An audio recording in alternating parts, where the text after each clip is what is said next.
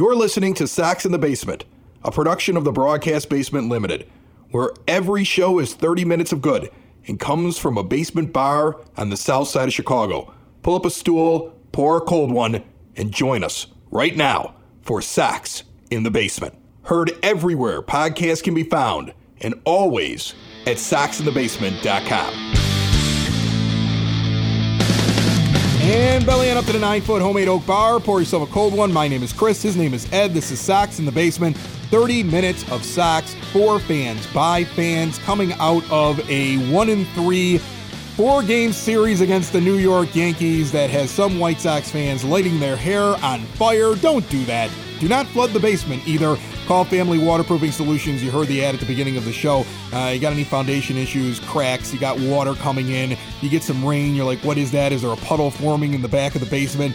Go call them before it gets worse. Mention Sox in the Basement. You get money off. Family-owned, veteran-owned, and operated since they started in 2013 and named the last time there was an opportunity to be named the Southtown's best by the Daily Southtown. Check them out at familydry.com. Call them 24/7 at 708-330-4466 and see what a difference a family makes. Are you lighting your hair on fire, flooding the basement, kicking the dog after this weekend, or are you rational still? Well, I would definitely never kick the dog over it. And if I did light my hair on fire, I think flooding the basement would be a slight overreaction to putting my hair back out.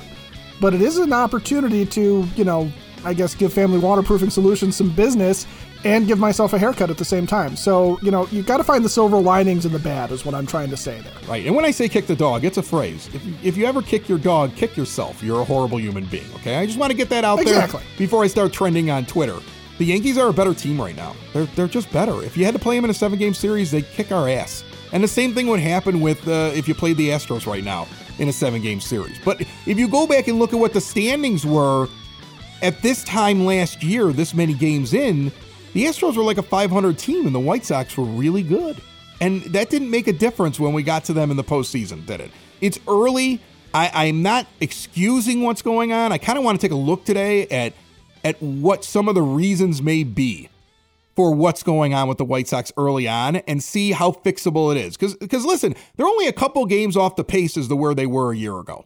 A year ago, I think it's only like a 2-game difference, maybe a 3-game at this point. It's not that they weren't that high over 500 at this point in the year.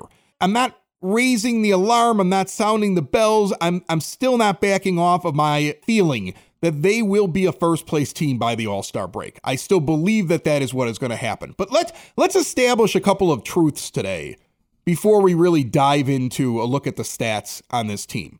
And if you don't agree with this stuff, I want you to jump in, my friend. But I believe there are certain truths that you cannot argue. Like, you cannot argue that the best 3 outfielders currently on the 26-man roster are Luis Robert, Adam Engel, and A.J. Pollock. All of them at some point in their careers, a center fielder. You got 3 center fielders in the outfield. Defensively, those are your best 3.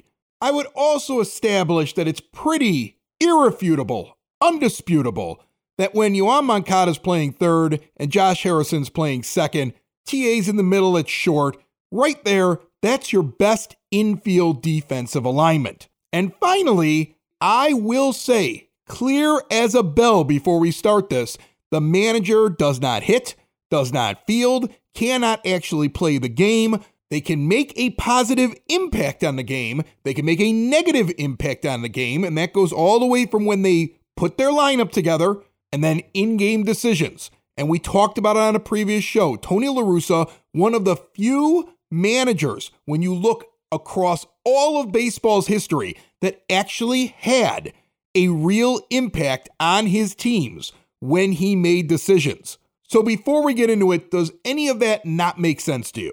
No, not defensively. You can talk about Engel and Pollock and their struggles at the plate and whether or not Vaughn might be a better bat out there than one of those 2 guys. But defensively, there is absolutely zero question. Yeah, center fielders, those 3 center fielders playing left, center, and right in some fashion give you the best opportunity to not have balls hit the ground out there. You might be able to make an argument that Harrison is also up there with Moncada as a third baseman, but I would say that, You're right. Based on the eye test and without digging into some deep metrics, because there's always a way that you can spin those numbers. But Harrison makes more plays than Garcia does. He is smoother in the field than Garcia is. Moncada is a really good third baseman. I know there was a couple of moments right after he came up where he's a little shaky, but that's going to happen. But Anderson's defense, when he doesn't have to try and do too much, I think that's where Tim Anderson's defense falls apart, really, is mentally for him. When he's trying to win every game by himself in every at-bat and with every ball he fields, where he's trying to get 3 outs with 1 throw, and he ends up rushing his throws, throwing the ball away, trying to, a ball he should put in his pocket, maybe tries to do something with. But yeah, the more you can surround a guy like TA with guys that he feels comfortable, can get to a ball, can get to second base so he can turn 2 on him, or he doesn't have to go all the way deep into the hole because he feels like his third baseman's are going to come over and be able to cut that off. I think that's a truth that fans need to accept, that it should be defensively Moncada, Anderson, Harrison, and then I would say Abreu is probably still your best first baseman. I don't know that I've seen enough of either Vaughn or Sheets there to put them over what Jose does. All right, so we've established some truths. We've established the baseline here. Let's take a look at plate appearances. You can say games that a guy has played in, but sometimes a guy comes in later on in the game, right? So some guys are defensive replacements, some guys get defensively replaced. That's how it goes. But plate appearances is going to give an indication, first of all, is the guy getting played higher in the lineup? Is he getting priority over other hitters? And how many times does he get a chance to get up there and make an offensive contribution? So if I look at plate appearances, I think that we get a really good picture of how players are being used currently in the White Sox offense. The leader in all plate appearances, I think you'd be shocked if people didn't notice right off the top of their head, is Jose Abreu at 136. He's ahead of Tim Anderson at 125, who's in second place. The difference is that Jose Abreu plays in every game. He plays in every game up towards the top of the order. He's hitting under 200 right now as we sit here at 197 with an OPS of 584. And he's always in the 3 or 4 spot, and he's always in the lineup, all right? But he has the most plate appearances on this team. He's had more opportunities to contribute to run scoring than any other player on this team. Now, as I said, Tim Anderson right behind him, 125 plate appearances. He's hitting 336 as we sit here with an 872 OPS. That's spectacular. As I move down the list and just try to find the guys that are right up at the top that get the greatest chance to contribute to this team offensively, the next guy on this list is Yasmani Grandal. Now, Yasmani Grandal has 115 plate appearances, and he's only hitting 165 with a 503 OPS. The guy right after him, the 4th person on that list, even after injury, Luis Robert with 108 plate appearances, 304 with a 794 OPS, and he's been tearing it up since he got back. I think he's hitting over 400 since he got back from that injury. He's been absolutely incredible. Those 4 guys are really the core 4 guys who have gotten the most plate appearances. There is a drop-off after that, okay? I mean, you drop almost 30 plate appearances before you get to the next player. There's a big drop-off because everybody else is getting mixed and matched, and there's been injuries. I would contend Andrew Vaughn with 68 plate appearances, but with an injury, hitting 262 with an 846 OPS. And Yoan Moncada with only 24 plate appearances, hitting 286 with a 946 OPS, are also 2 more guys I could add to those 4 that are regular ball players at this point. If they're not being used regularly, Tony La Russa should be fired. Okay, either they're being used regularly because that's what you have them there for, or they are being used regularly because they've earned being there. Have I said something at this point that just shocks you, or are you in line with me? I would say, and if you're talking about that group too, you think about it, Abreu, Anderson, Grandal, Robert, Vaughn, and Moncada. Going into the season, knowing nothing else about this team, you expected those guys to be at the top of your list of offensive talent, right? Yeah, I mean, look, when I look at those 6 guys, I go, okay, here are 6 players clearly should be or are in your core that you're depending on, and 2 of them are off the terrible starts. I think that's one of the first points I'm trying to make here. If you really want to get to the core of things, forget the guys that bat at the bottom of your order. I just found 6 guys who are getting a lion's share of plate appearances or are performing at a high level and have earned a lion's share of plate appearances moving forward. And of those 6 guys, 2 of them are vastly underperforming. Okay, Jose Abreu is the biggest issue. He's playing every day. He's in the 3 or 4 spot. He doesn't deserve to be there right now. Right now, Jose Abreu is essentially a guy that's there because you're expecting him to eventually break out. And he's got that respect factor of, well, you can't drop him down the lineup. He's Jose Abreu. But that is an issue. That is something that has to be having a negative impact on how many runs your team is scoring. He's getting more plate appearances than any other player on the team to date, and he's hitting under 200. That right there, you can't tell me that doesn't have an effect.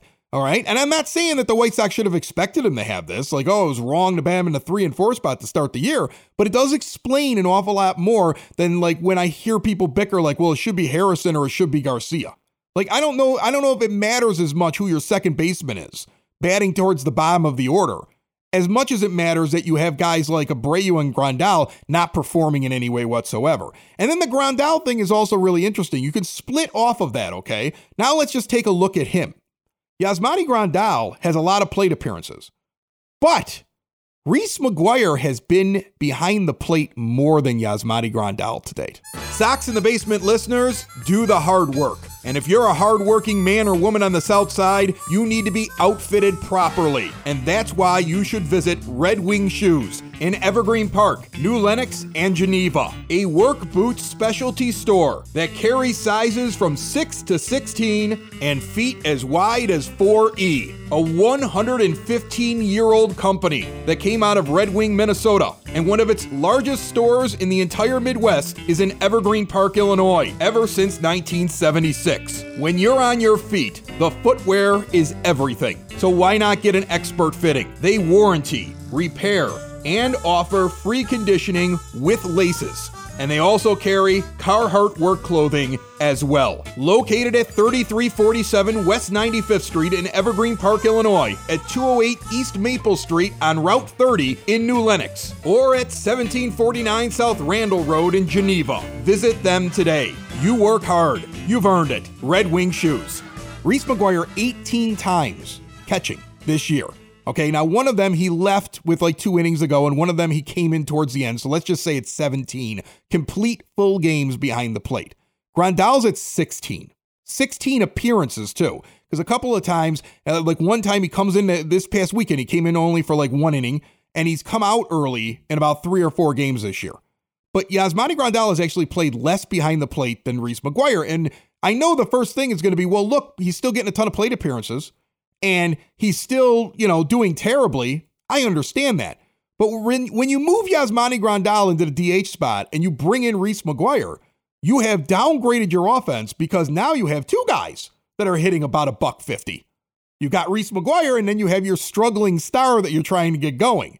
And that's the issue. There's so much trying to save Grandal that you're inserting a guy into your lineup in Reese McGuire who's just a black hole in your lineup.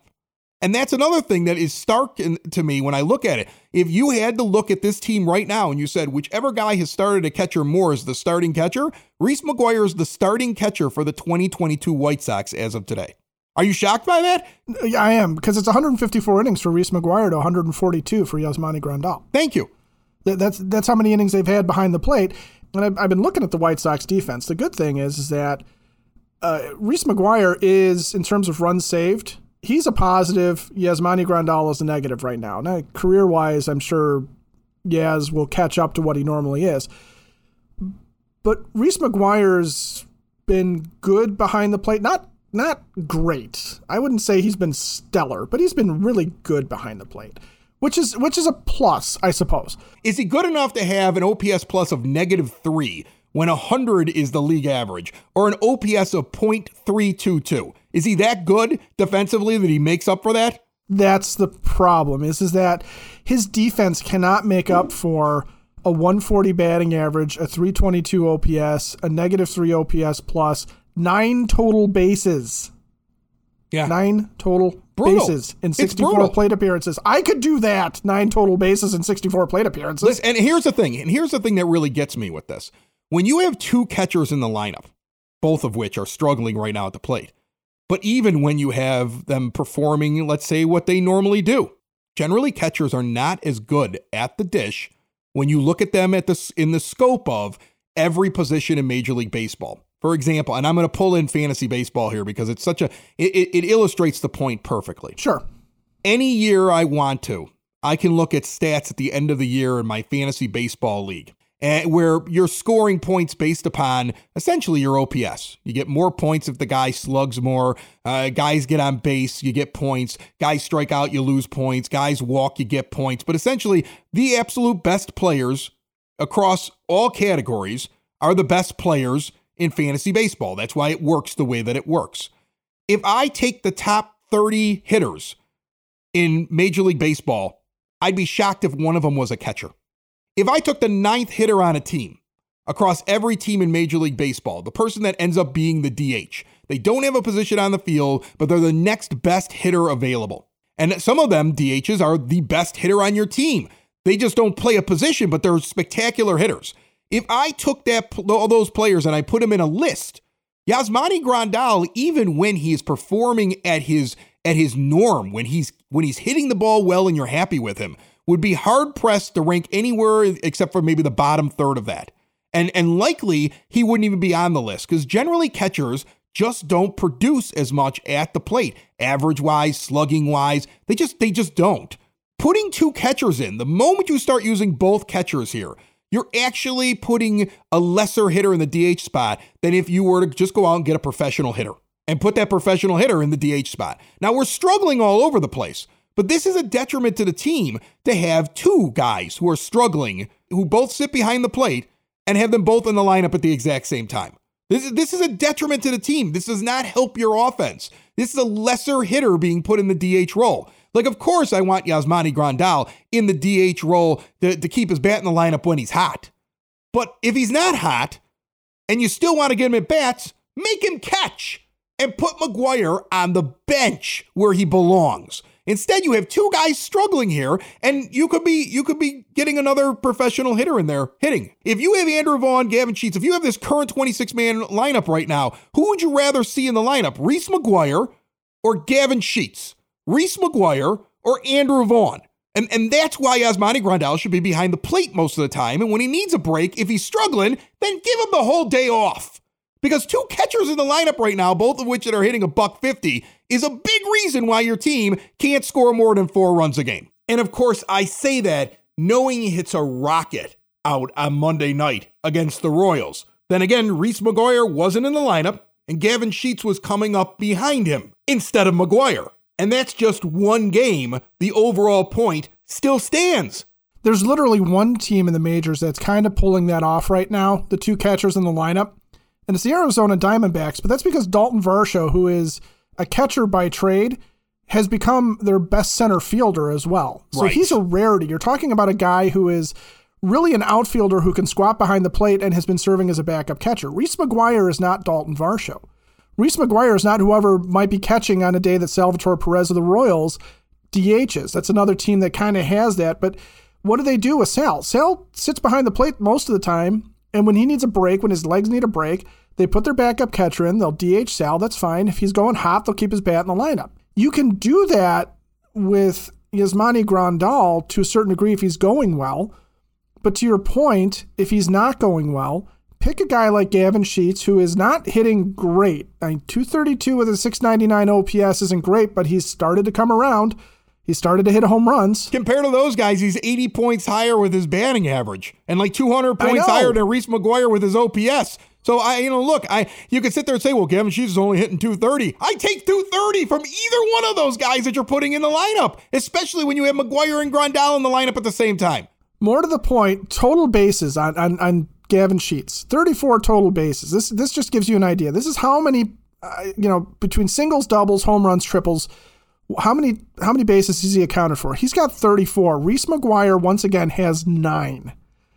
That should tell you all you need to know about how well Gavin Sheets hits the ball versus Reese McGuire. Right. So the question becomes, at 232, would you rather have Gavin Sheets up there with a realistic chance to hit a double or a homer versus Reese McGuire, who maybe has a realistic chance of hoping that the ball gets over the infielder, apparently, for a single, because that's all he's been able to muster. He's been able to muster 8 singles and a double in his plate appearances. Listen, it doesn't make any sense. It's a real flaw.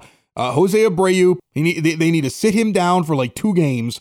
And if this continues, he's not assured of the 3 or 4 spot, because it does make a difference when there isn't protection for your other good hitters, okay? Because there's a hole and everybody just can't wait to get to him in the order so they can pitch around the guy in front of him, all right? I watched the game against the Yankees here towards the end of this series where I watched them basically just pitch around. Who was it up there? Robert was up there hitting the 3-hole.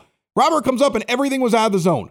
They did everything they could just to get to Abreu towards the end of the game. I want to say it was the Sunday game. Okay, it was like, we're going to throw junk at Luis Robert because we got a guy coming up here in the 4 spot who's terrible right now. Okay, so at some point a decision needs to be made on that. I'm not putting a fork in Jose Abreu and saying he's done, but I'm also saying that the guy has more plate appearances than anybody else, and he seems to be assured of the 3 and 4 spot, and maybe he shouldn't be assured of that at this point until he can start getting it going. Sure. Then again, Tony La Russa, right before the game against Kansas City on Monday, has to explain that there's such a thing as a secondary leadoff position, so he took one of his best 4 hitters, Andrew Vaughn, and batted him 9th. And let's be honest, he did that because he wants to put his best hitters together. We just went through them earlier in the show.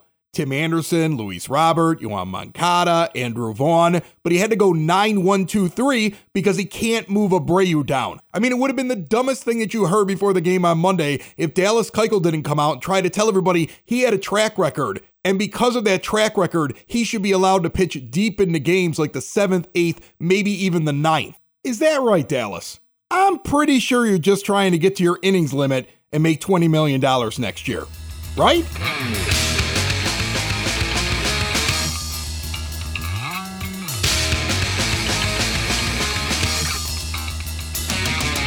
Let's talk real quick about a place that I go to drown my sorrows when the White Sox do something stupid and lose a game. Hailstorm Brewing Company, located in Tinley Park at 8060 186th Street, right off of 80th Avenue. They have a brand new, highly acclaimed brewer, Will Turner. He's been at a bunch of different breweries around Chicago, and they were able to snag him decades of experience and excellence. He's at Hailstorm Brewing now, tweaking their classic styles and innovating new beers of his own. They have a huge tap room, outdoor patio, fire pit for the chilly evenings, live music on the weekend, trivia nights. And as I mentioned, I think the last time we talked about them, Ed, they've got those big, giant, long, like beer house tables. You start making friends at that place, right? Oh, yeah. You get to sit down, whether at the bar or at those tables, and just commiserate with people. And if you're miserable, you can find a miserable table. And if you're happy, find a happy table, or try and make a happy table miserable or a miserable table happy. Whatever you want to do, you get the opportunity. They make really good beer. That's the important thing, is no matter what, you're drinking really good beer while you're doing it. And for the season, Strawberry Summer is out now. That is a strawberry lemon kolsch. The Primo Mexican Lager's out. The Big Beautiful Wheat is out. And they have a brand new beer coming out very soon. And it is named after the Mokina, Orland, and Tinley area. It is an American brown called Morley. I guess that's Mokina, Orland, and Tinley put together. I'll take it. It works for me. Okay. Follow them on their Facebook page at Hailstorm Brewing Company. Check out all they have to offer at hailstormbrewing.com, and we will see you out there, because I think I'm even going to be there at some point this weekend. 8060 186th Street, right off of 80th Avenue in Tinley Park. All right, Johnny Cueto up. Excellent first start for him on Monday. They sent down Danny Mendick. Oh, I hate that move. And I hate that move. You want to know why I hate that move, Ed? I hate that move because that move is made purely on money.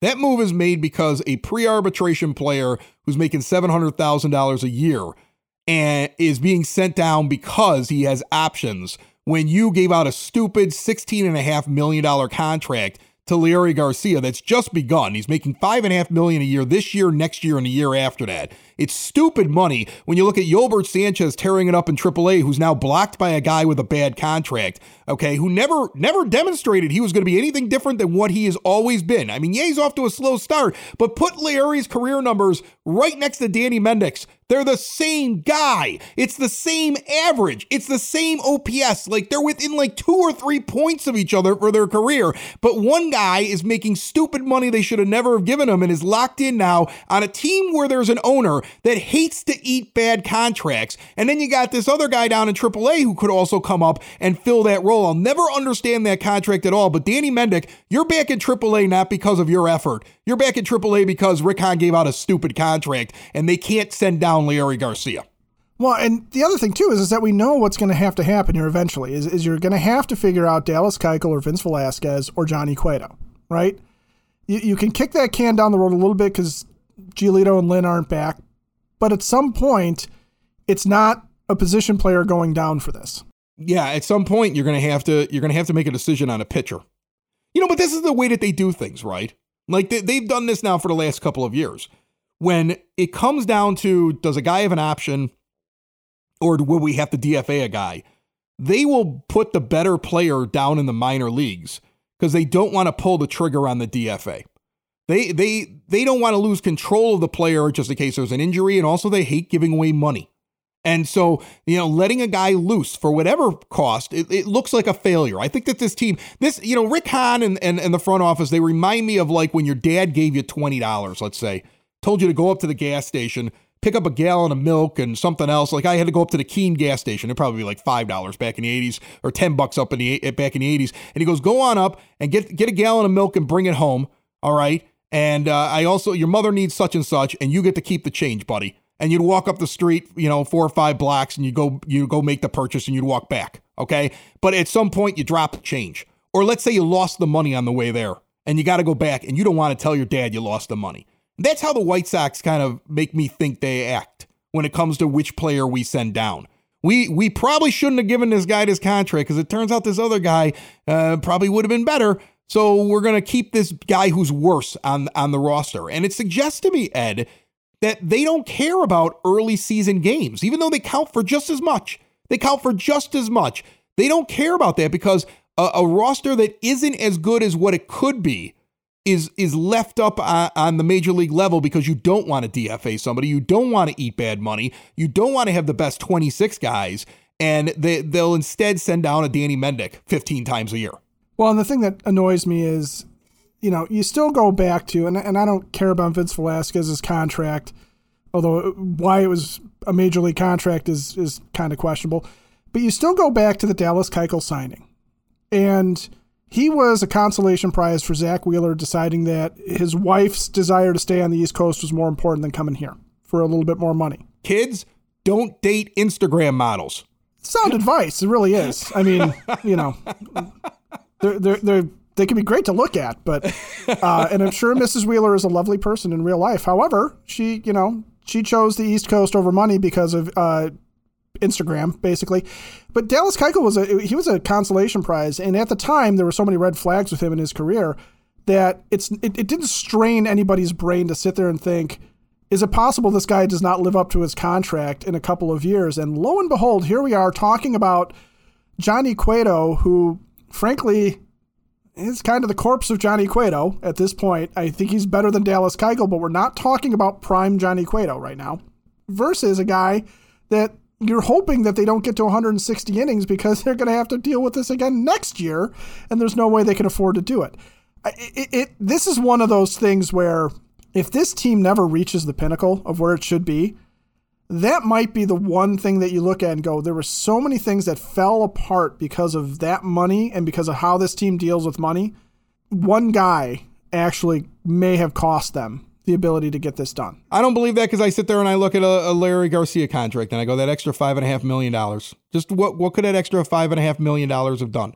There's all these little deals that they made this year that they could have scraped together and had more money to go do something that they wanted to do. And then they were hamstrung by the Craig Kimbrell contract. Like they clearly couldn't make moves until they cleared that $16 million.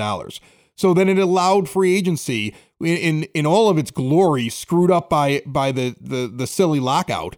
Okay, but it allowed for so many things to pass them by and decisions they had to make because they didn't know if they could clear that money, that by the time they made the move, which is a good move. I mean, look, Kimbrel for Pollock, if Pollock gets it together and performs, and Tony plays him every day to allow him to get going. If that occurs, it'll end up being a good deal. But I don't know, the way that you handled your money, Keuchel's one issue. There were more issues than Keuchel, but I get your point. Yeah, and I think some of those little deals, I think those are going to come and go with every team. You're going to have the occasional Larry Garcia deal that just doesn't work out. But I think for this team in particular, to throw what could be 4 years of huge dollars at Dallas Keuchel, if they are smarter with that and they don't have him massively underperforming that money, we're not as worried about it because we at least we're not sitting wondering what we can do to replace this guy when that money could have been spent on somebody who's already performing, and we're not worried about Johnny Cueto at all. Do you think the other starting pitchers get jealous of Dallas Keuchel? That because he takes so much criticism from shows like this, and the White Sox take so much criticism from shows like this about that contract and the fact that he can't go over about 160 innings this year or wherever it's at, like that the White Sox always send out their best lineup now to try to get Keuchel to win? Have you noticed that? Like all the starters played.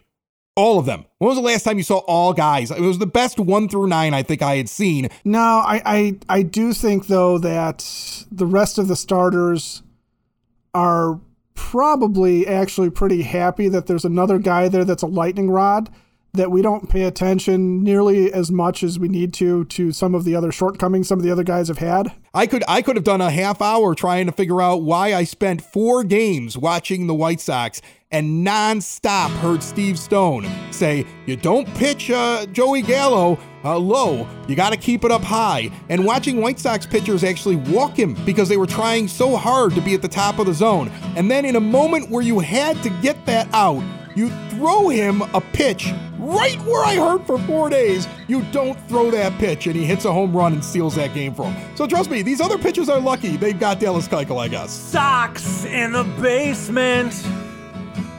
Sox in the basement. Sox in the basement. Sox in the Basement. Heard everywhere podcasts can be found, and always on soxinthebasement.com.